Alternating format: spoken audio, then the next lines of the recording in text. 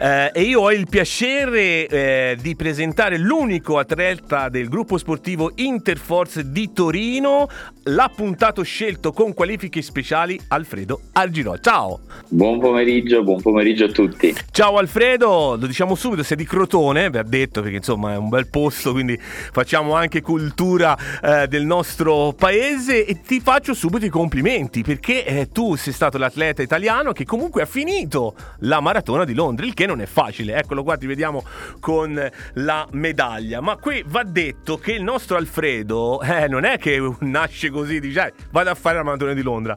Pensate, ha corso 20 maratone, 3 volte quelle di New York, Chicago, Berlino, Londra, e poi ora sta facendo altro, è allenatore anche di una squadra di pallavolo di Crotone di Serie B femminile, e quindi complimenti. Insomma, è un atleta a tutti gli effetti. Quant'è la maratona di Londra? 42 km, come una classica di tutte le maratone del mondo. Bravissimo, la maratona di Londra, così come tutte le maratone al mondo, 42 km e 195 metri. Hai fatto bene a dire quei 195 metri, perché penso che siano quelli più duri, no? Anche quei 5 metri sono più duri. Guarda, c'è una legge non scritta del maratoneta che dice che 30 km li fai con le gambe, 10 li fai con la testa, 2 con il cuore e 195 metri con le lacrime agli occhi. E ti posso garantire che è vero. È vero. Che poi stavo pensando, no, prima di fare questa chiacchierata, che l'uomo non è fatto per correre. Quindi si va, no? Cioè, diciamo proprio, se pensiamo, diciamo, alla costruzione ideale di darwiniana, no? L'uomo non è fatto per correre, eppure resiste per 42 km e qualche metro, ok? Quindi ci vuole, secondo me, una grande preparazione atletica, e ora voglio sapere da dove si parte, ma soprattutto quella psicologica, o no? Esatto. Guarda, la storia della maratona parte dalla storia di Filippide, no?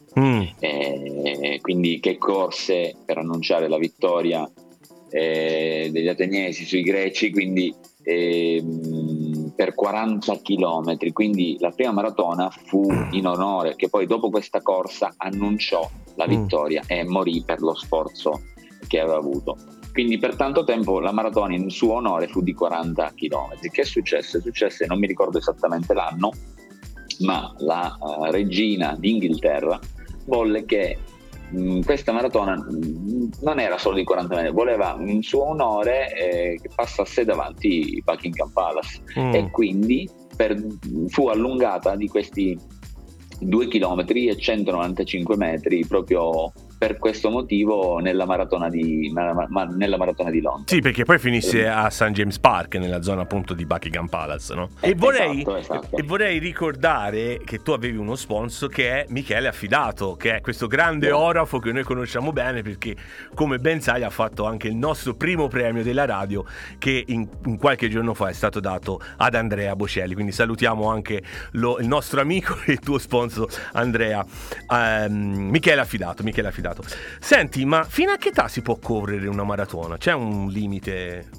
Un limite minimo in cui si parte, un limite massimo in cui dici no, è meglio che tu non partecipi? No, perché sempre ne discutevamo prima, no? Con quei piccoli minuti fuori onda. Backstage, fuori onda, e in pratica puoi correre la maratona sotto una tua responsabilità, nel senso che diversamente da come c'è in Italia, che c'è l'obbligo di un controllo medico agonistico per poter correre italiani in Italia, all'estero è una tua responsabilità correre, che tu abbia 10 anni o che tu ne abbia 99, puoi correre ugualmente la maratona. È ovvio, per riallacciarmi alla tua domanda precedente, che c'è una lunga preparazione sia fisica che mentale.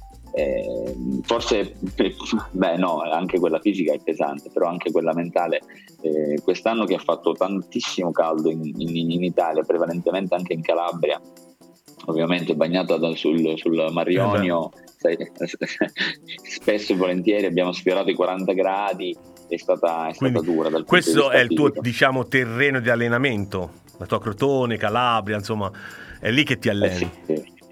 Sì, sul mare, per fare un po' di No, pensiamo in montagna per l'ossigenazione, pensa come io sono fuori da questo mondo. Potrebbe anche essere, infatti, anche insomma, unitamente a un mio amico collega che mi seguiva in bicicletta, sono stato in Sila a preparare due lunghi, diciamo, in previsione della maratona. I lunghi sono quella tipologia di allenamento che si avvicina più o meno in maniera progressiva alla distanza della maratona, quindi 29 km e 31 km li ho corsi in Sila, la parte montana della Calabria, comunque a 40 minuti di macchina da Crotone. Wow, al nostro 058 6597 937 sono arrivati alcune domande, credo di fan sportivi appunto di questa disciplina. Però prima di arrivare ai nostri ascoltatori volevo fare un'altra domanda. L'alimentazione, che peso in percentuale ha nella preparazione atletica di una maratona? L'alimentazione è fondamentale. È ovvio che magari puoi permetterti qualcosina in più in consumo di carboidrati perché ne hai la necessità, però ecco, diciamo che un'alimentazione corretta basata su un buon percentuale di carboidrati, equilibrandole con le proteine e con degli zuccheri, sono alla base di quello che è la preparazione per un maratoneta, per un runner, anche se lo voglio sottolineare, un amatore come me. È vero che comunque mi diverto tanto, però c'è tanto sforzo, io mi diletto in questo, però ti alleni come se fossi un professionista con tempi diversi. Loro hanno un motore diverso, non so se hai visto chi ha vinto, no? Kipruto. Cos'è? Un marziano? È un marziano? Come lo potrei definire dal mio punto di vista?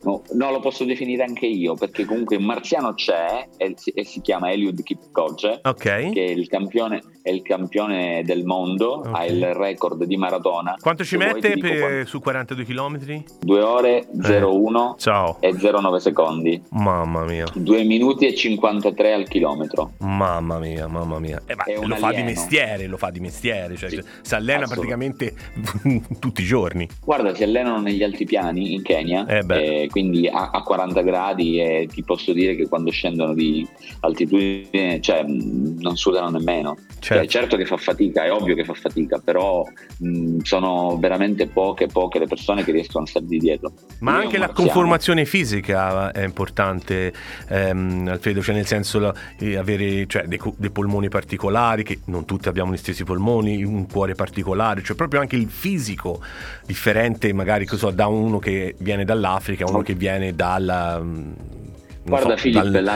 Polo Nord, ecco. La conformazione fisica è relativa, nel senso, loro sono abituati da quando sono piccoli a spostarsi tra i villaggi a piedi, da quando sono piccoli, vanno a scuola correndo, quindi i keniani, gli etiopi hanno un'altra conformazione rispetto a tutti gli altri. È ovvio che c'è sempre l'eccezione che convalida la regola. Vedi il norvegese adesso non mi ricordo bene il cognome, quindi non lo dico perché non vorrei fare qualche falla, però ci sono, no? Anche l'italiano Yaman Crippa, insomma, che è molto forte sui 10.000 metri, però sulla maratona ti posso garantire che loro hanno i primi 20 tempi al mondo sono keniani. Sono keniani. Non posso, proprio una conformazione, crescono così. Ma neanche se tu riuscissi a allenarti tutti i giorni prendendolo come tuo obiettivo, riusciresti, secondo te, secondo il tuo fisico, secondo i tuoi limiti, poi ne andremo a parlare, non ci riusciresti, è proprio un altro pianeta. È un altro mondo, un altro pianeta completamente. Certo, c'è chi ha il motore più forte, ovviamente, in tantissimi ha il motore più forte del mio, anche chi magari si approccia da meno tempo rispetto a me, no? È una questione anche di motore. Certo. Però correre come loro, che lo fanno di professione, e ti dico, guarda, lo fanno anche per fame, vedi. perché comunque partono da una base molto povera rispetto a quella diciamo standard nostra, diventano così, questi sono, in tanti si avvicinano, e poi gli altri corrono in 2 ore 04. Ad esempio a Londra ha vinto Kipruto in 2 ore 04. Mamma mia, che tempo. Cioè, però gli altri si avvicinano 2 ore 02, 2 ore 03, certo, 2 ore 04, una sfumatura poi lui è il più forte essere umano sulla faccia della terra a correre una maratona. Tieni conto che non è omologato questo risultato, perché era stato creata una gara a Vienna, una maratona a Vienna appositamente per lui il giorno prima della reale gara, dove lui ha corso, portato dallo sponsor, quindi dalla Nike, ha corso in una maniera perfetta, quindi con la macchina davanti che gli teneva il tempo, con le lepri che gli hanno tenuto il tempo per tutto i 42 chilometri, dove ovviamente in una gara ufficiale le lepri non arrivano fino in fondo, e lui è stato l'unico uomo sulla faccia della terra a correre una maratona sotto le 2 ore. Magari è arrivato in fondo senza neanche il fiatone. No, è arrivato in fondo sprintando. Ecco, vedete. Vabbè, questi sono i doni di natura, il DNA. 2 ore, 59 minuti e 40 secondi. Mamma l'unico mia. uomo sulla faccia della terra. Certo, tutto creato ad hoc, ecco perché non è stato omologato. Ma tanto è il campione del mondo ugualmente. Ugualmente. Tieni conto che ha preso dei premi da parte della IAF molto molto importanti dal punto di vista economico. Certo, guarda, io non ti ho fatto la domanda, però ci pensa Roberto da Birmingham, che ti saluta e ti dice: tu che tempo hai fatto per questa maratona? Io ho fatto 3 ore e 23 minuti, che non è il mio miglior tempo. Sì, è andato benissimo fino al 25esimo, 26esimo, dopo poi ho avuto un leggero calo, anche le gambe non hanno tenuto per quello che volevo, e un po' ceduto. Poi preso anche un po' da altri pensieri, mi ero un po' distratto, mi sono fermato, ma questo ho preso anche come dire, le sculacciate da parte dell'allenatore, no? Ha detto: perché ad aiutare 2 ragazzi avrò perso all'incirca 2 minuti e mezzo, 3, però non me la sono sentita. Vabbè, questa è umanità, dai. Tra l'altro si diceva... Sì, però ci sono quelli dell'organizzazione, però sai, davanti a me si sono sentiti male. Ho perso circa 3 minuti, però insomma tra 3:23 e 3:20 mi cambiava poco. Certo. Il mio obiettivo era 3 ore 10. Beh, dai. Il mio record è 3 ore 13. Ok. Tra l'altro nel fuori onda, io non lo sapevo, mi hai detto che durante la maratona, lo vogliamo ricordare anche perché appunto, oltre a un essere umano, un atleta, è successo che, ahimè, un atleta si è sentito male e poi mi hai detto che è deceduto. Purtroppo sì, e infatti anche questo è stato un momento, non è una scusa assolutamente, no, comunque, ma mi ha destabilizzato tantissimo, perché tra il 36esimo e il 37esimo, se non ricordo male, c'era il ponte che poi ci mandava verso Buckingham Palace, no? Tutto il viale alberato, non ricordo adesso esattamente la via, e in questo ponte vedevo da lontano delle luci di ambulanze, ecco qua un altro si è sentito male. Più mi avvicinavo e più vedevo delle scene strane, persone con le mani tra i capelli, non riuscivo a capire bene quello che stava succedendo. Quando in realtà ci sono passato accanto, sulla mia sinistra, al lato sinistro dello spazio dedicato alla gara, purtroppo ho visto tanti medici, tanti sanitari che stavano cercando la rianimazione, di rianimare quel ragazzo. E la cosa che, cioè, il ragazzo non sapevo se era uomo o donna, sinceramente, però ho visto questa scena molto toccante e un po' le gambe sono andato a scemare, no? Ho detto, avevo quasi paura di continuare a correre. Ho detto, se succede a me, certo.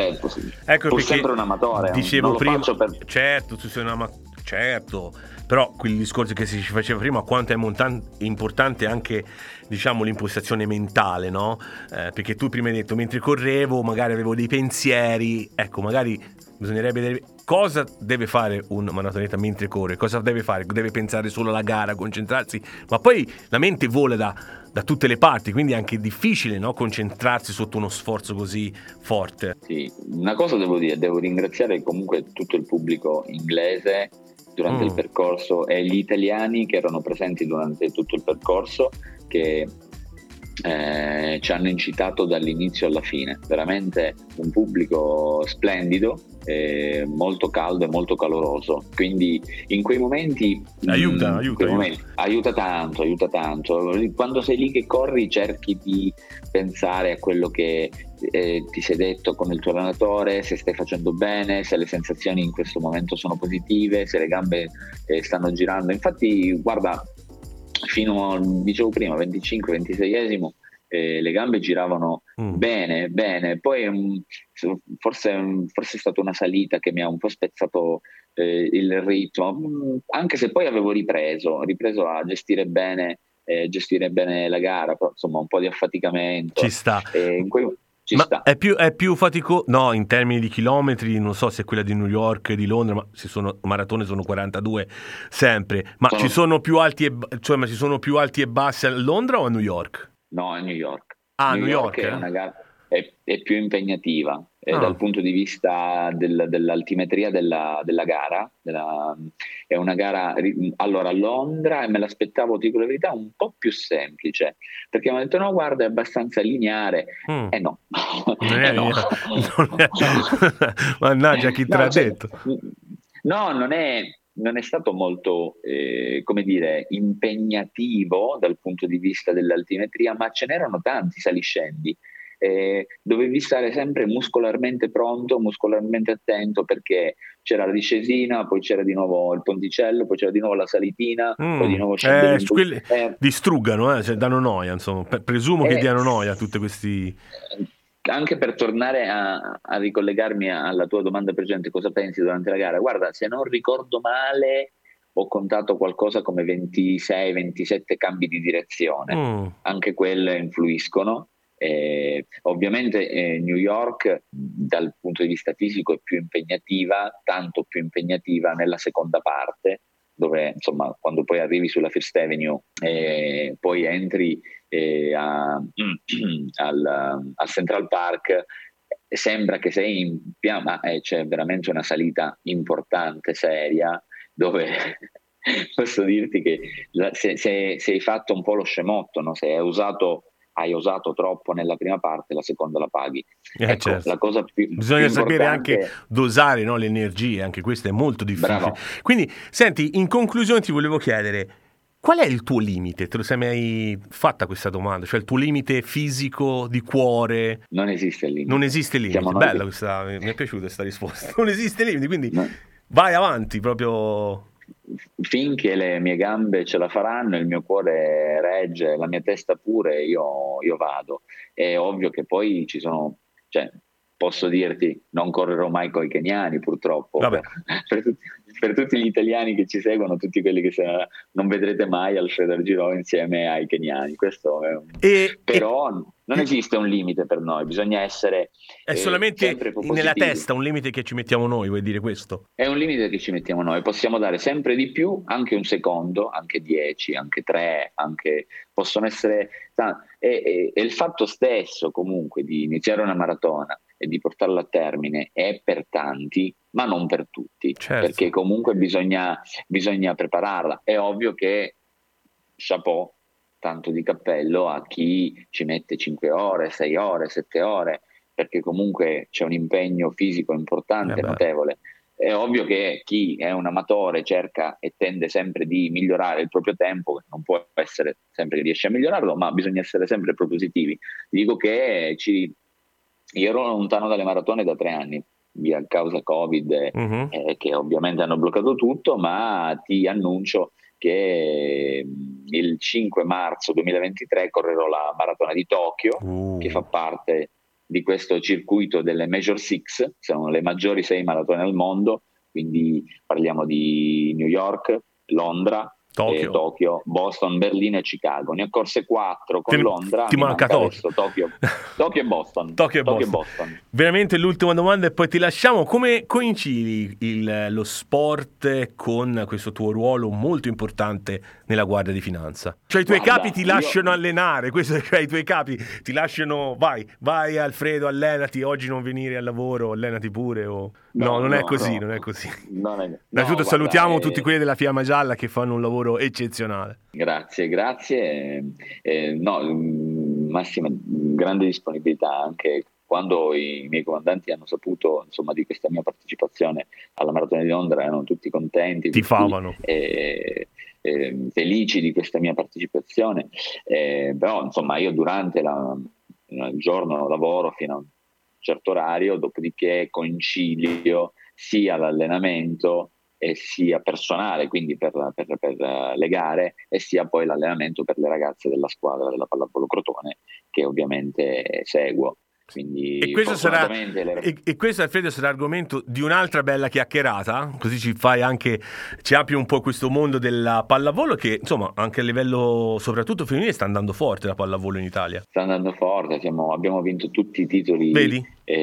Nazionali giovanili sia al maschile che femminile, abbiamo vinto i mondiali, siamo campioni del mondo. Del mondo, quindi con i ragazzi, speriamo adesso che le ragazze ci diano la stessa soddisfazione. Alfredo, noi ti ringraziamo di essere stato qui con noi, ancora complimenti per aver chiuso con un tempo molto buono la maratona di Londra. Quando passi a Londra, quando corri per Londra, fermati un attimo qui a London One Radio e continuiamo questa piacevole chiacchierata. Grazie.